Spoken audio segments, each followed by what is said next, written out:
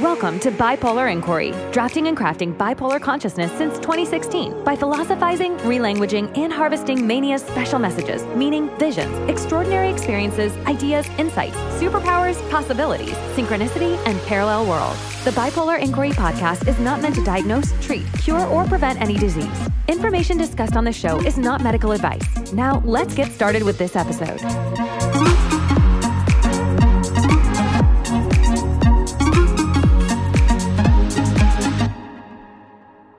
So the next part of the workshop would present the idea of happiness first.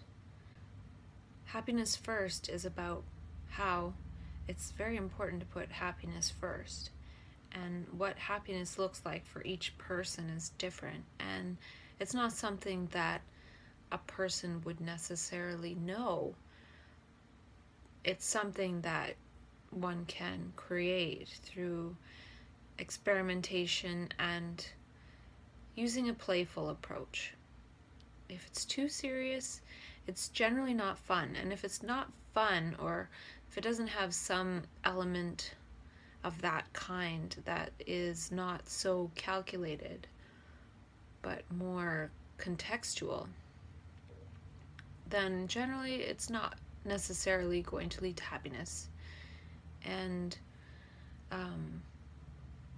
they've done studies about the number in one's bank account and how it doesn't really proportionally correlate with happiness.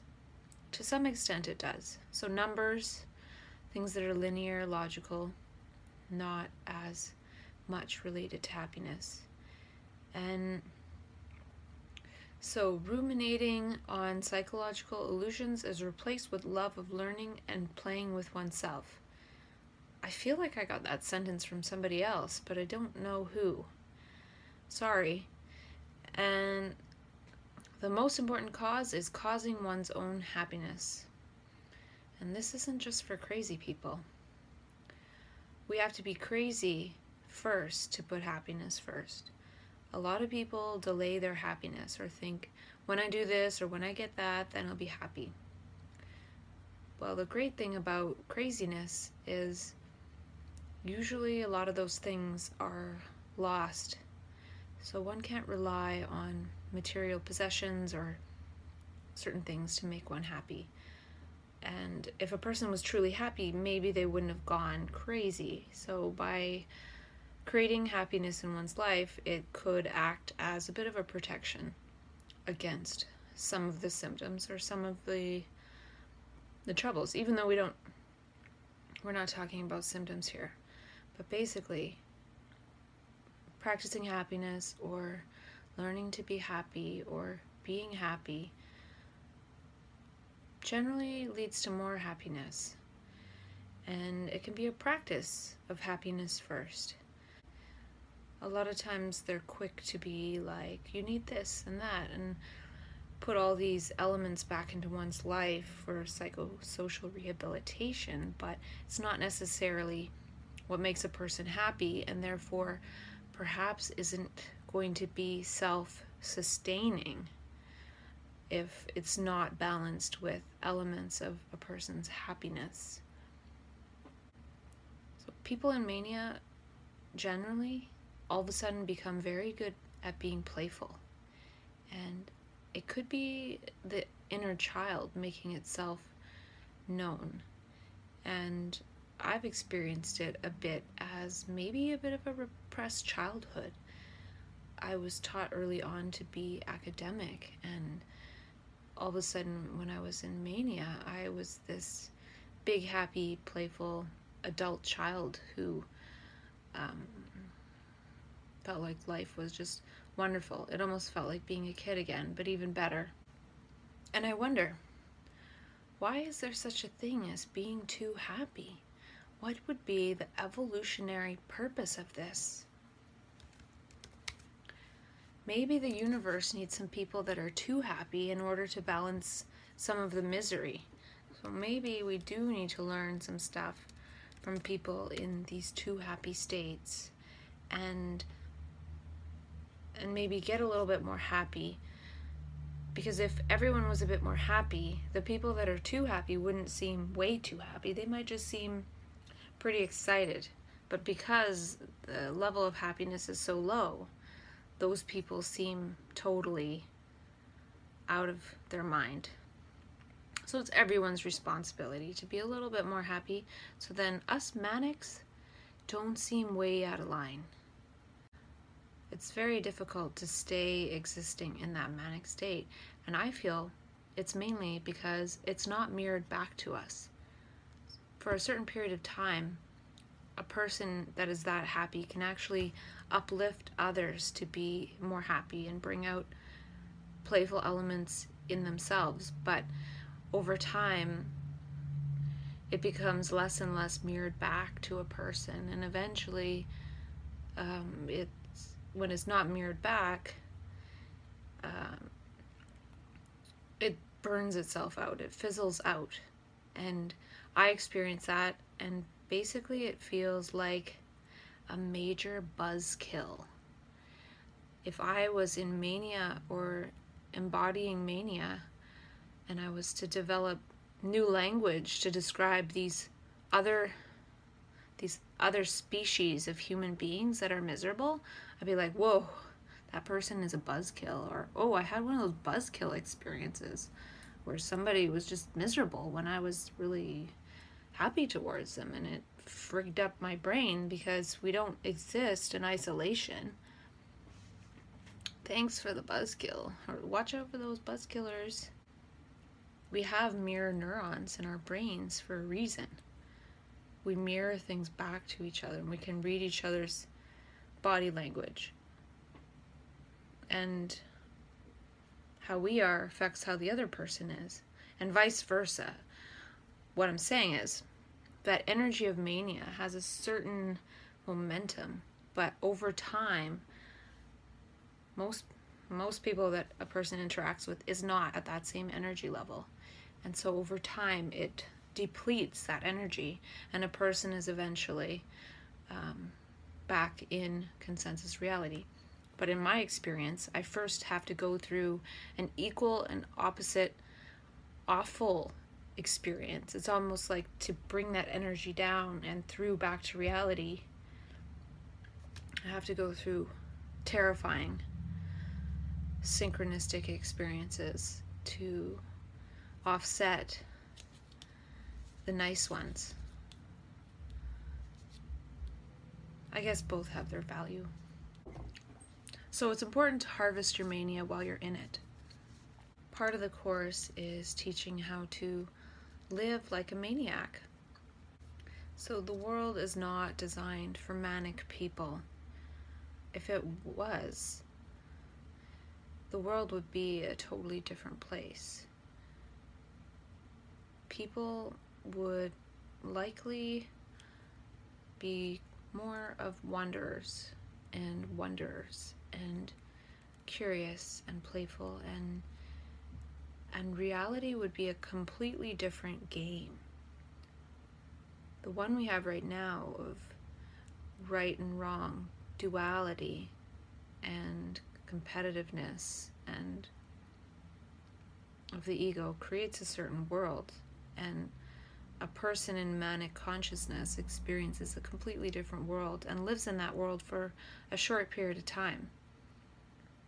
If there were more people like that, it would probably paint over this reality that we've all created together that is a little bit mediocre sometimes, at least for the mass population.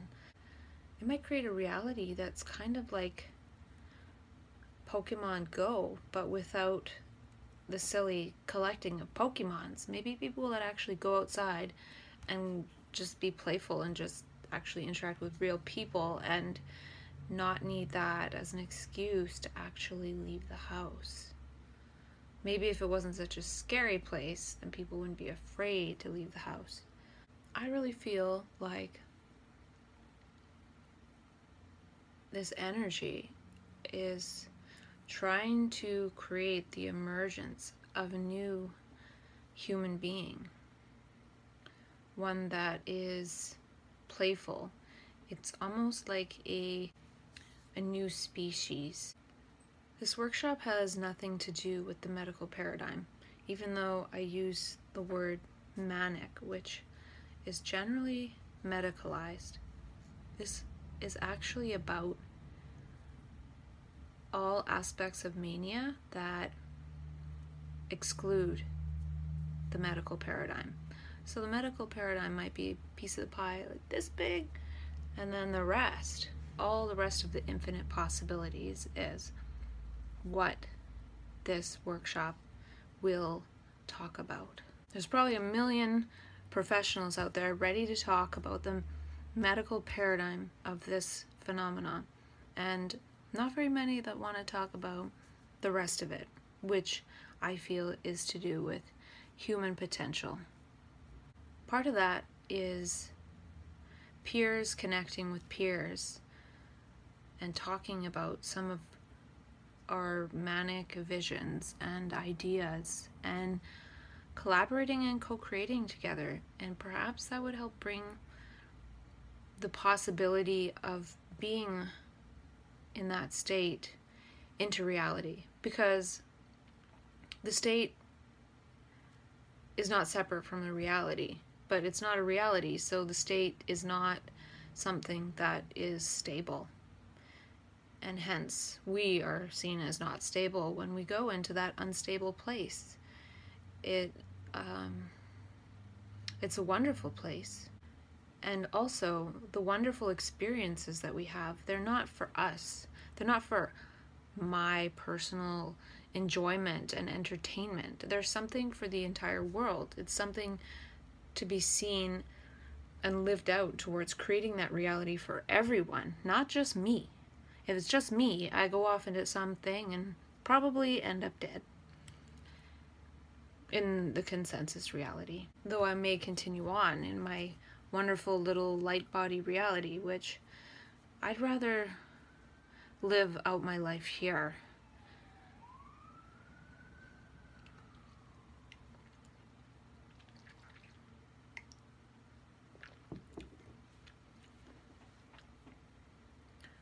Part of the workshop will also explore if there were any causes in particular that one feels most drawn to. Some people might feel really passionate about homeless people, whereas other people perhaps trees or the panda bears going extinct. And I feel like that passionate energy really can be channeled towards certain projects that are already happening if someone feels passionate, because by contributing to that, a person's energy will be renewed in that it's a positive feedback mechanism, but a person has to be in the right line in order for it to feed back properly. That's just a guess. Another thing we can do is share experiences and resources and structures and frameworks and co-create together and make it fun, and listen to each other, and then also help each other to harvest the vision that they have based on the person's story. And each person would develop their own narrative about what they feel their experiences mean for them, and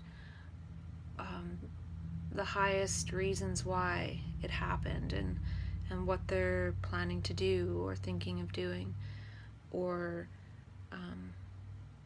the highest ways that they can be for the benefit of everyone.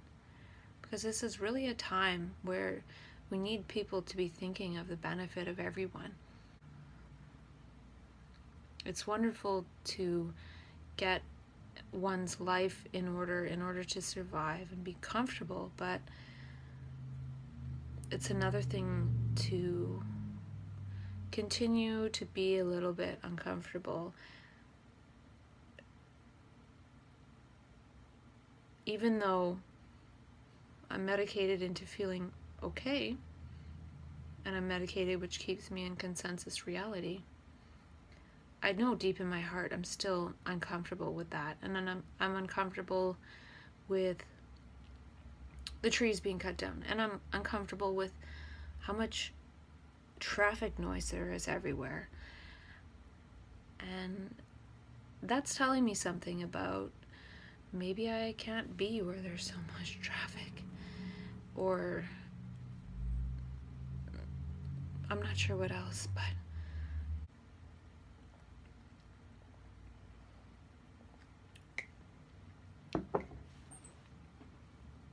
I'm not sure if I speak just for myself, but I have a sense that I really want to help the world the best I can, and maybe you have too, and it's possible that maybe together we can come up with frameworks and ways that we can help the world in non-traditional ways. I don't know even what those are, but the ways of the world being helped aren't really helping fast enough or well enough, or they have intentions that are off, and maybe we can have intentions that aren't. Instead of us becoming mere cogs in the machine in a different way, maybe we can create a different machine that isn't a machine at all, but it breaks up the machine in that it's playful. And it's very difficult to mechanize playfulness and spontaneity and randomness, but the society likes to train and condition people to play certain roles, and then it's very consistent. Like by us believing the story that we're mentally ill, that we're defective and we can't do anything, we inhabit that part of the machine that sort of stays out of things. But perhaps there's something new to build. I've experienced psychosis several times, and when I do, I feel intense suffering, and I really feel like some of it is the suffering of other people, or just the collective humanity that we all share. We're all part of it, and it's the sameness. And to me, we're more that sameness. The only part of us that's really different is our individual bodies, which is a very small portion of humanity. Yet we think we're so different, and really we share every other bit of this reality, seen and unseen, except this physical body structure, apparently. Since that suffering is there, each time it makes me feel like I need to do something to relieve that suffering, of the particular suffering that I'm feeling, which could be feeling like a homeless person or somebody that's being abused. And so I feel I really want to do something to help, but I'm somewhat powerless. Sometimes I feel like psychosis and the things that I experience that don't feel like they're from my own personal experience are almost the parts from other people that haven't been dealt with, or that are medicated away through other means like food and alcohol. So whatever a person suppresses with those types of means gets transferred to the collective, and it manifests somewhere else. And we're all connected, so it makes sense. Like, it's a collective pool. And then the same thing happens with if a person can almost process and deal with a lot of that stuff. They're sort of processing for other people that can't. I don't know if that's true, but it's one of those things that is more like a hypothesis that would have to have some kind of study designed to test it, which is not going to happen. So I can just say that's a hypothesis of mine. I have many that have come to me through my experience. I need your help. I can't do this all by myself, and I don't want to. We need community, but a different community where we think together and we contribute to the world together. We need a new language. We need to think about ourselves. We need to think about ourselves differently. We need to give ourselves the benefit of the doubt. We have a lot to give. It's just a matter of making space for everyone to be able to contribute. It doesn't matter if it's something supposedly small or big. A contribution is a contribution. And what matters is that everyone has a place. Everyone has value. One day it won't be called manic, it'll be called magic, because it works in a way that we haven't figured out in terms of science. And the reason is because science, the limits of science are somewhat determined by our nervous systems and the instruments we can create to measure reality. Now, if there's something beyond our nervous system and beyond our nervous system's capability to measure via the instruments it creates, well, how are we ever going to know about it? And how are we ever going to calculate it? And we might be trying to calculate something that is us. Can we calculate the totality of a whole human being? We're trying to calculate these things that are abstract concepts and the supposed laws of physics, but we never wonder, well, can we alter the laws of physics? And if the laws of physics were bent just a little bit, what would reality look like? And is it possible that we can go there, at least subjectively? Because we don't measure the subjective, we only measure the objective. But if enough people were there subjectively, perhaps it would become objective. Perhaps we are the instruments of creation, and how can we measure something if we are the actual instrument? We're not considering that we are the universe's probe, the universe's instrument, and we don't see that our nervous systems create reality. And we can alter our nervous system, so perhaps we can alter reality. But we just create an instrument with our nervous system and then think that's the be-all, end-all. In my experience, we have no idea how reality works. And perhaps by creating so much technology, we're actually collapsing reality's wave function prematurely, when really our brains and our bodies are way more powerful than technology. I've had experiences where usually when I get into that powerful energetic state, technology doesn't work around me. My phone calls don't get to me. My emails don't get to me. We are even beyond technology. And when our brains get to that, and our bodies and our energy field get to that state, we are way faster and in a dimension beyond. It's almost like being in the future where the technology doesn't yet exist, or we don't even need that technology anymore at that point, because we've realized how powerful we are and we don't even need it. Magic as the power of creation. And that extra energy is almost the energy of creation, not in the biblical sense, but just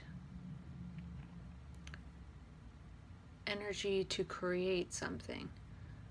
As we move and as we do things, we're creating a ripple. We're creating things. We can create an object, and that adds to the structure of reality. And in that more energetic, manic state, that potential to create is even greater. And most of the time the energy is just wasted. And maybe one day education will include preparing someone for altered states of consciousness where they may be in states that they've never recognized before. And perhaps people will be prepared somewhat to make use of those states. Not even make use, but harvest or seed or plant. Another way to use some of the energy of mania is to have projects on the go that people can contribute to. There's so much emphasis put on becoming an entrepreneur and having a business, but what about having like a time-limited business as a project that is just, it might be easier for people with mania and to not have that commitment. Why do we have to commit so much to things? I feel too that sometimes a person that goes through this goes from egocentricity to world centricity, actually being more concerned about the world than their own self. And that can be a way that people lose themselves as well, losing themselves in the process.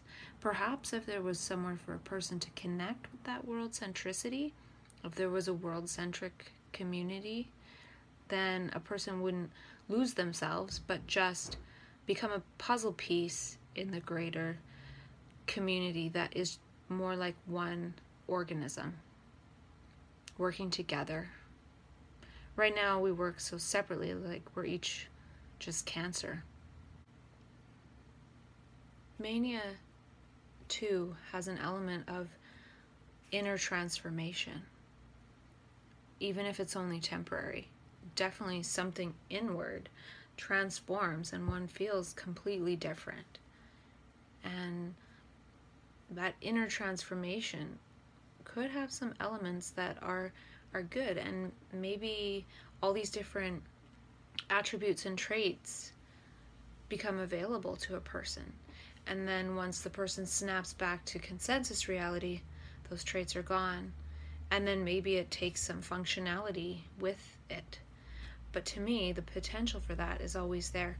Just as a person can regain their functionality through certain things, a person can also regain some of their manic traits. All of this is a learning experience for me. I really have no idea what I'm doing.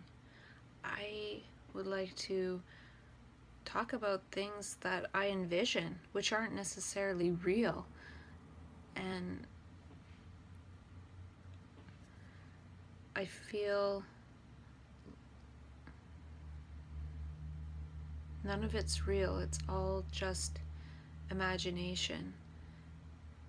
Though the themes keep coming to me, in whether I'm in like a slight mania and I feel more insightful, or I'm in the hospital and having scary experiences of the negative side of negating these positive visions that I'm having.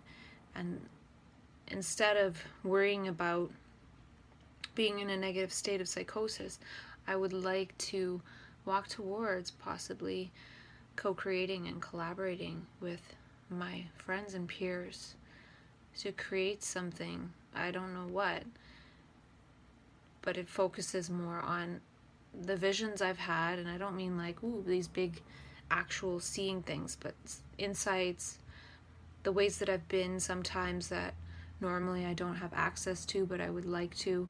I can be those ways if I have a collaborative, co-creative community who is looking towards being the same. So perhaps we can bring some of those traits back out of each other because we have experienced them, and maybe we can mirror them back to each other and bring them back out, and then also help each other create some kind of structure, frameworks, projects to fuel this other consciousness that is probably very needed in the world right now. I could be wrong, but I don't want to keep acting on the stuff that I know and that I fear, but I want to act based on what I envision. And maybe other people envision it too, because not just the suffering, the collective suffering that I've experienced is shared, but the collective vision and the collective goodness is shared too. And we all have access to it. When our ego loses its grip on us, we can actually see what is there for all of us to see and share.